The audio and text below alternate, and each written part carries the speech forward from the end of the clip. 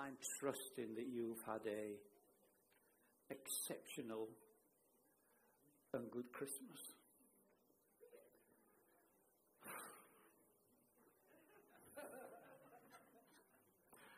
We had a Christmas at our house. It's filled with memories because Christmas Day is probably the first Christmas Day I've had off for 60 years. And my kids are away, so some people living over in South Africa. I've got others that have gone down to Cornwall and so on. All my grandchildren were away. We were by ourselves.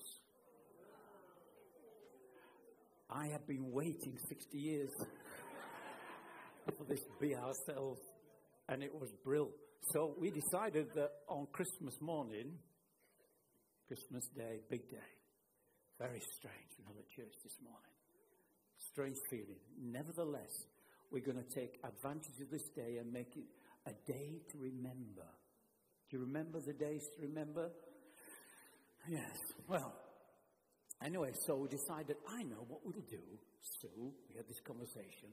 We'll go to one of our favorite places and we'll have our Christmas dinner way up on the Quantock Hills. So going right to the top of Quantock Hills where you can see for miles and miles and all down the coast and so on. It's one of my favorite places to go and walk and sit and be. And it's lovely. And we thought we'd do that Christmas Day. So, scurry. Sue begins to put the sandwiches, Christmas sandwiches, not just ordinary sandwiches, Christmas sandwiches, together. I mean, the turkey's in this sandwich. I want you to know that. And so, brilliant. And we're ready to go. Now, it's a bit wet and it's a bit rainy, but it's okay. I'm sure that by the time we get to the Quantocks, it's going to be finer. So, we set off. So, from home, I live in Cheddar, incidentally. So, we set off to the Quantocks. Now, about half an hour or so later, we're arriving with Quantocks in view. And I can see with Quantocks in view that there's mist on those hills. And if there's mist, there's probably a bit of wetness, a bit of rain, although it's dry just where we are. So we carry on. And I said to Sue, shall we go up onto the Quantocks or shall we think again it's misty? She says, no, let's go to the Quantocks. So up we go, top of the hill. When we get there, we find a place to park, pull in the car, park, great. But it's raining. And as soon as you stop the car, you can't see the view. You can't see out of the window. So we can't see out of the window. And I switched my phone off for the first time in 60 years. That's impossible. We didn't have mobile 60 years ago, did we? Anyway, the phone was off. So there we are, switch off the ignition, switch off the wipers, everything. Didn't matter, because we're going to have our Christmas, a romantic Christmas dinner. Yes, romantic Christmas dinner. So I got the flask out. Leave this to me, Sue. Got the flask, and I opened the flask and poured 2 little beakers, it's only a small flask, of coffee. Took the first sip in this nice, Sue, this is lovely. Where are the sandwiches? She says they're in the cool bag with the flask. Are you sure? Let me have a look again. So I got the cool bag out and opened it. There's no sandwiches in here, Susan. Do you know that pause? Have you ever returned to your car and somebody's pinched it? And you keep looking at the space. You just look at the space as if, no, it's got to be there. It was there when I left it. The car was there. Anyway, so that was the feeling. It's there. They're there. I know they're there. Sue, where are the sandwiches? She said, I thought you put them in. No, I left them on the worktop. I thought you put them in. No, we haven't put them in. Now I'm halfway. I've got a little bit of coffee left. Waited 60 years for this. Bit of coffee left. Small flask, got the wrong flask. It's all going wrong now. Romantic moment over. Can't see out of the windows. We're finished. So, I think there's only one thing to do here, so let's go back quietly. So all the merriment and laughter and joy of Christmas morning evaporated as we went down the Quantocks, making our way home. When I got back home, an hour and a half later, well, the central heating is not on, it's cold. The mice have left. There's no mice in the house. They've all gone. It's just a shocking. No Christmas lights on. It is desperate. And this is Christmas Day. Now, I just sat down and just watched Downton Abbey. You know what I'm talking about, Downton Abbey? We watch two things in our house, Downton Abbey or The Crown, and they all run back to back. And I'm not allowed to watch anything else. Just occasionally, I'll be able to watch some guy, somebody that might know this program, Bangers and Cash. Does anybody know Bangers and Cash? It's where I come from. And I just watch that. I think it's wonderful. Best thing I've ever seen on television. I've driven all those cars. I've worked on all those cars. I recognize them. I'm that old. So that was us, Christmas Day. Failed dreams. Big expectation, small delivery. I was thinking about this, and I come from a place called just outside. Has anybody been to Wakefield in Yorkshire? You know Wakefield in Yorkshire. Do you then know Pontefract in Yorkshire? Oh, does anybody know Barnsley in Yorkshire? Oh, the yeses are getting louder. Anyway, so does anybody remember this little nursery rhyme you used to sing at school? The grand old Duke of York, he had 10,000 men. He climbed them up to the top of the hill and he marched them down again. 'Cause when they were up, they were. And when they were down, they were. And when they were only halfway up, they were neither up nor down. Brilliant that. See? Well, when I came home, that's what was going through my head. Halfway up the hill, halfway down, getting home, and we're in the same position we were before. That's the story of the grand old Duke of York. Except I discover that probably this was written in response to a thing that went on between Yorkshiremen and people who come from Manchester and the surrounding areas. Lancastrians. And this was the beginning, probably, of the War of the Roses, which still goes on today. I'm just saying. Anyway, and what happened is this: the grand old Duke of York decided that he wanted to reclaim the ground around Wakefield. And next to Wakefield is a place called Sandal, and the Sandal Castle. And the Duke of York arrived in Sandal and went up the hill to the castle on top of the hill, and there with 8,000 men decided to make camp because they were going to invade the Lancastrians and take back Yorkshire for Yorkshiremen.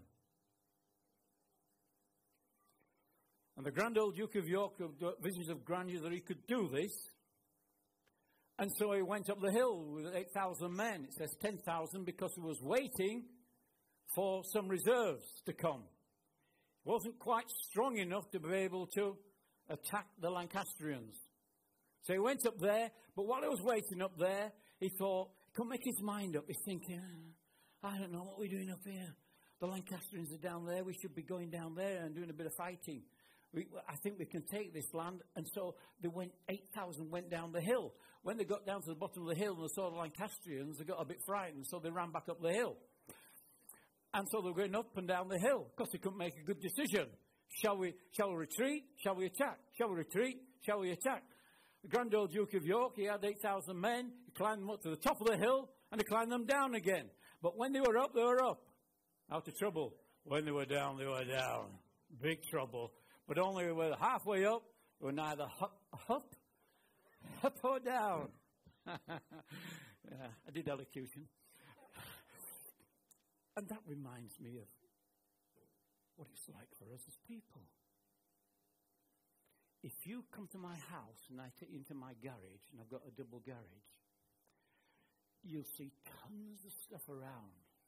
All projects that were begun and seemed relevant at one time, but now are put on hold in the garage. It's become junk. And if I took you to the loft, you'd see a ton more unfinished projects. unfulfilled promises. Now, I got this thing in my brain. If you begin something, you finish it. Do you agree with that? If you begin it, you finish it. Here's a passage in Luke. Suppose one of you wants to build a tower. So that's a joint enterprise. That's like us as a whole church beginning to say, we're going to do a project. This is our next mission. When you first sit down, well, won't you first sit down and estimate the cost to see if you have enough money to complete it? No. We're overtaken with vision. We're overtaken with a sense of anticipation that we can complete this task. So we just begin it and get on with it. For if you lay the foundations that are not able to finish it, everyone who sees it will ridicule you, saying, this person began to build, but they weren't able to finish. I want to say this for a New Year message. Finish what you started. And when you've made a promise, fulfill the promise. When you've given your word, fulfill your word. And you may have put it on hold.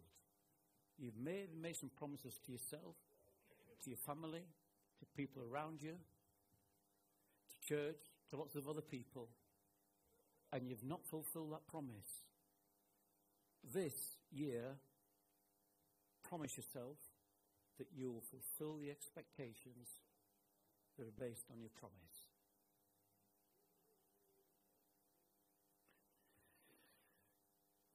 Paul had a dilemma.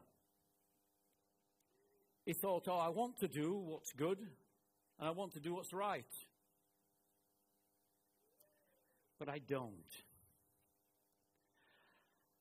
I don't want to do what is wrong, but I carry on doing it anyway.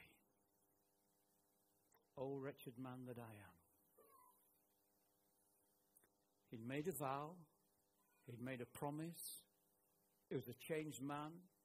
He was a changed individual. But there was stuff still coming into his life. And he's admitting, I want to do the right thing, but I don't do it. I dislike not doing the right thing, but I still do the wrong thing. So many of us have made vows before God and haven't yet fulfilled them or only partially fulfilled them. And I want to do it. I need to do it. Oh, but there's just something holding me back. There's just something stopping me moving forward. And I've come to an impasse. And it's like a cul-de-sac. I'm going round and round and round a cul-de-sac. And the important thing is not fulfilled. The priority is not fulfilled. When you've made a vow to God, it's your priority. When you've made a vow to your spouse, it's a priority. It's a priority. And what we do, we get involved in the focus of what's going on around us, the generality of this warfare, grand old Duke of York, but you're missing the priority. And because we miss the priority, we fail time after time after time after time and never fulfill our own potential or come to a place when we feel absolutely satisfied with life and satisfied with what God's called us to do. Because we're actually not doing it. We're wavering between one and the other. This is the year to go all out for what we've promised. Living with choices. It's got a name.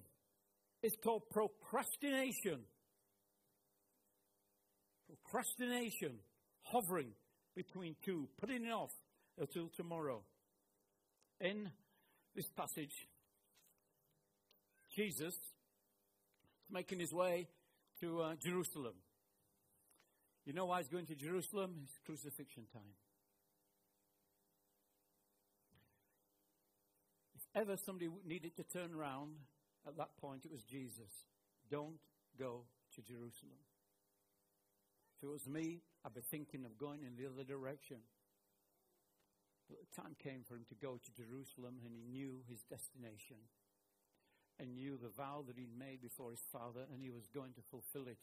And it says in the Bible, so much so, his eyes were set like a flint. He wasn't going to be changed. He wasn't going to move from this moment in time. As he's walking to Jerusalem with his disciples,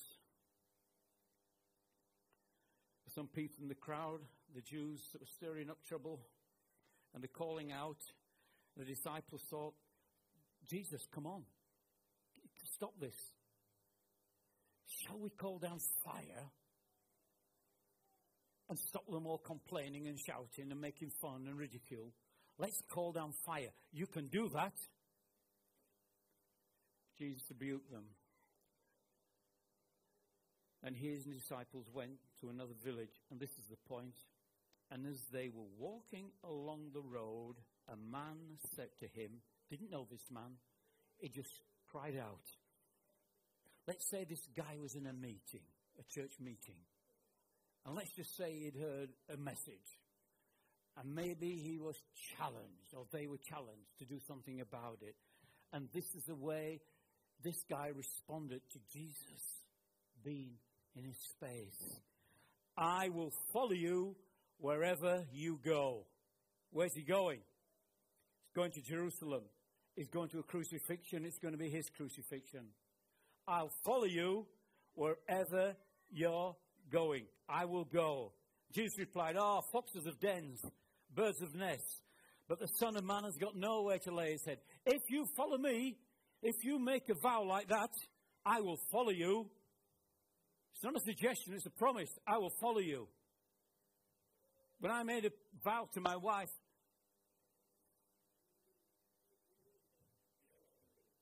54 years ago, I remember to this day the vow.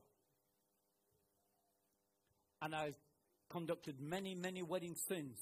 And I've heard those vows many, many times.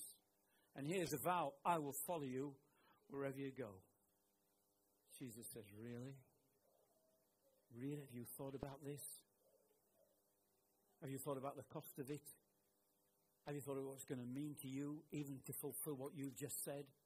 Do you realize where I'm going, what's going to happen to me because I've been obedient to my Father? Do you realize this will cost you your whole life and your convenience and your life of leisure and all your own dreams you're going to put on the back burner? I will follow you.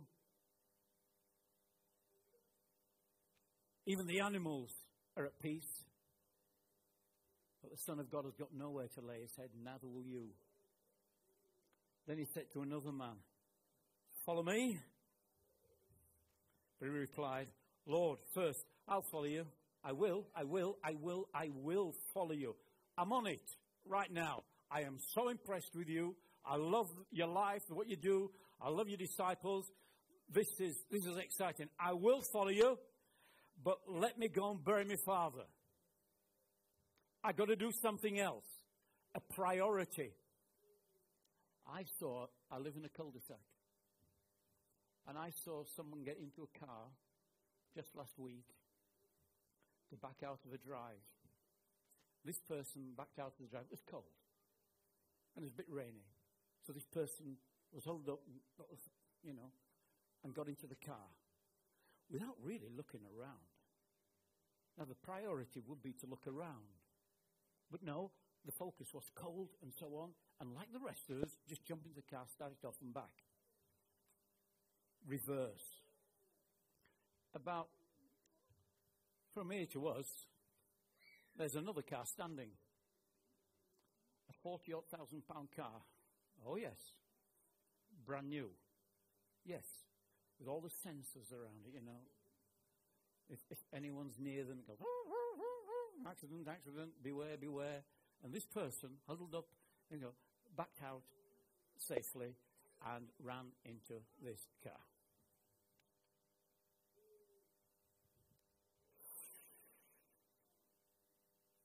Don't look so sad. Not my car.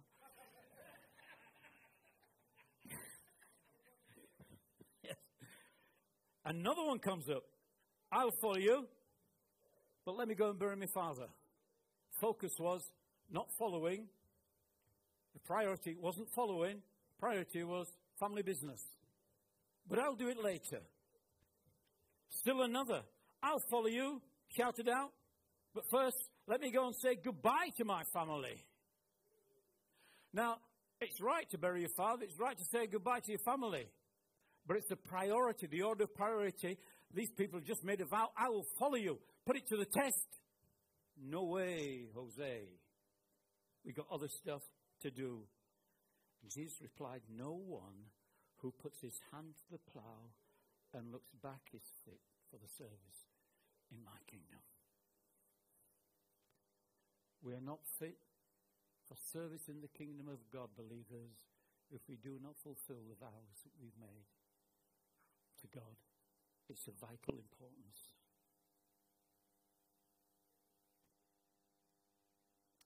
Corinthians 6:2, it says, this is the time. This is the accepted hour. This is the day of salvation. In other words, now is the moment. Now is all we have. Here we are, sitting hours away from 2000 and what? Thank you. 2024. I suffer from dyscalculia, I can't work it out. 2024. On the edge of it. What are you going to do next year? What's your first focus? Church of Jesus Christ. What's your first focus? Lord, take me into this new year. I will follow you in it. I've got another ton of stuff to do. But I must finish this. And I must be faithful to this.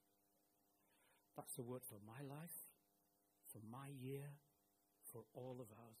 What we believe God has called us to do, do it. Remember your promises to your children. Come on. You said them. Remember the promises to your spouses. You said them before God. Come on. Friends, you've made promises to. Neighbors, ministry, calling, actions, this church. The intentions are right, but the delivery is wrong. Build your life on the promises that you've made to God. It says in Ecclesiastes, finishing up, in Ecclesiastes, when you make a vow to God, do not delay to fulfill it. That's not a suggestion. That's a command. And you've made a vow to God. Don't delay. Fulfill it. This guy in the Bible called Felix. He's a governor, he's a thug. Paul's hauled before him.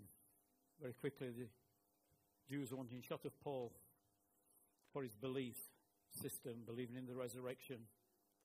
Brought him before the governor. Felix tried him. Then adjourned the trial. Came back for another time. The second time, he came back with his wife, Drusilla, and she was a Jew. And Paul began to talk to them about his faith in Jesus, about righteousness, about self-control, about the judgment that was to come. And Felix was listening to it, and he stopped Paul. Don't talk any further. I think because he was so convicted. And right there and then was the moment for Felix to do something about what he just heard.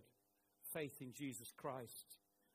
And he said, I want to leave it for a more convenient time. Do not leave vows for a convenient time. We are promise keepers, every one of us. Promises, promises, promises. Don't lose the day. Remember those you've spoken to. Remember whose you are, your God's.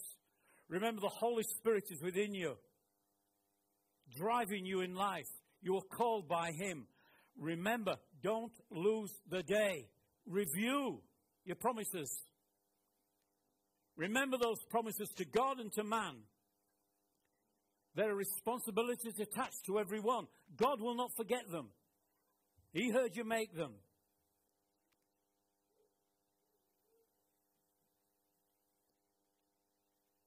Promises are a message of trust. Are you a trustworthy person? Am I a trustworthy person? Do you expect God to be trustworthy? Then He expects us to be trustworthy. Now, trustworthy.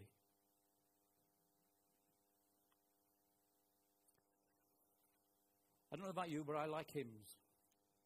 Anybody like hymns? It's a great hymn. And people say, well, you know, why do you like the great hymns?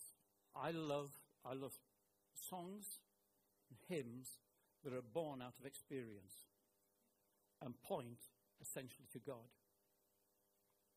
Here's a young man, and he got amazing potential, very highly educated, very talented guy.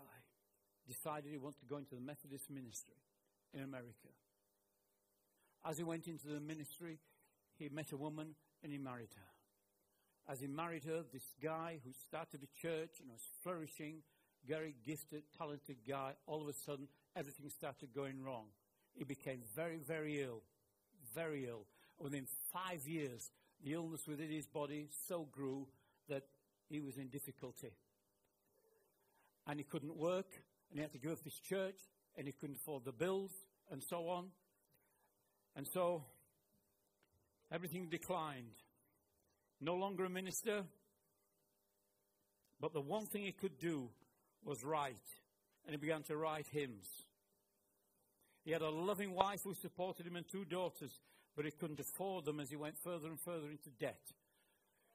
Lost health, lost ministry, debt, and a little family to take care of. He wrote this hymn.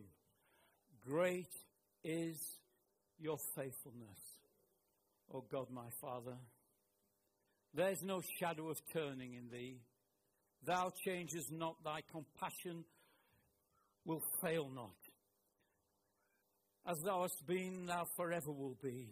Summer, winter, springtime and harvest, sun, moon, stars and the courses above. Join with all nature in manifold witness to thy great faithfulness, mercy and love. Pardon from a sin and a peace that endureth. Thine own dear presence to cheer and to guide. Strength, God, for today. Bright hope for tomorrow. Blessings all mine. With 10,000 beside. Great is thy faithfulness. Great is thy faithfulness. Morning by morning, new mercies I see. All I've needed, your hand hath provided. Great is your faithfulness, Lord, unto me. Broken body, no longer in the full-time ministry. Little family, no money, hugely in debt, struggling to make a living. He wrote that glorious hymn. Great is thy faithfulness. He is faithful to you. Faithful to you. Never leave you. Never forsake you. It's a vow. He will never give up on you. Regardless of your circumstances, your trouble, your broken heart, your misery, your bereavements, whatever happens in our lives, He will never give up on you. Do not give up on God this year. Fulfill your promises. Fulfill your vows.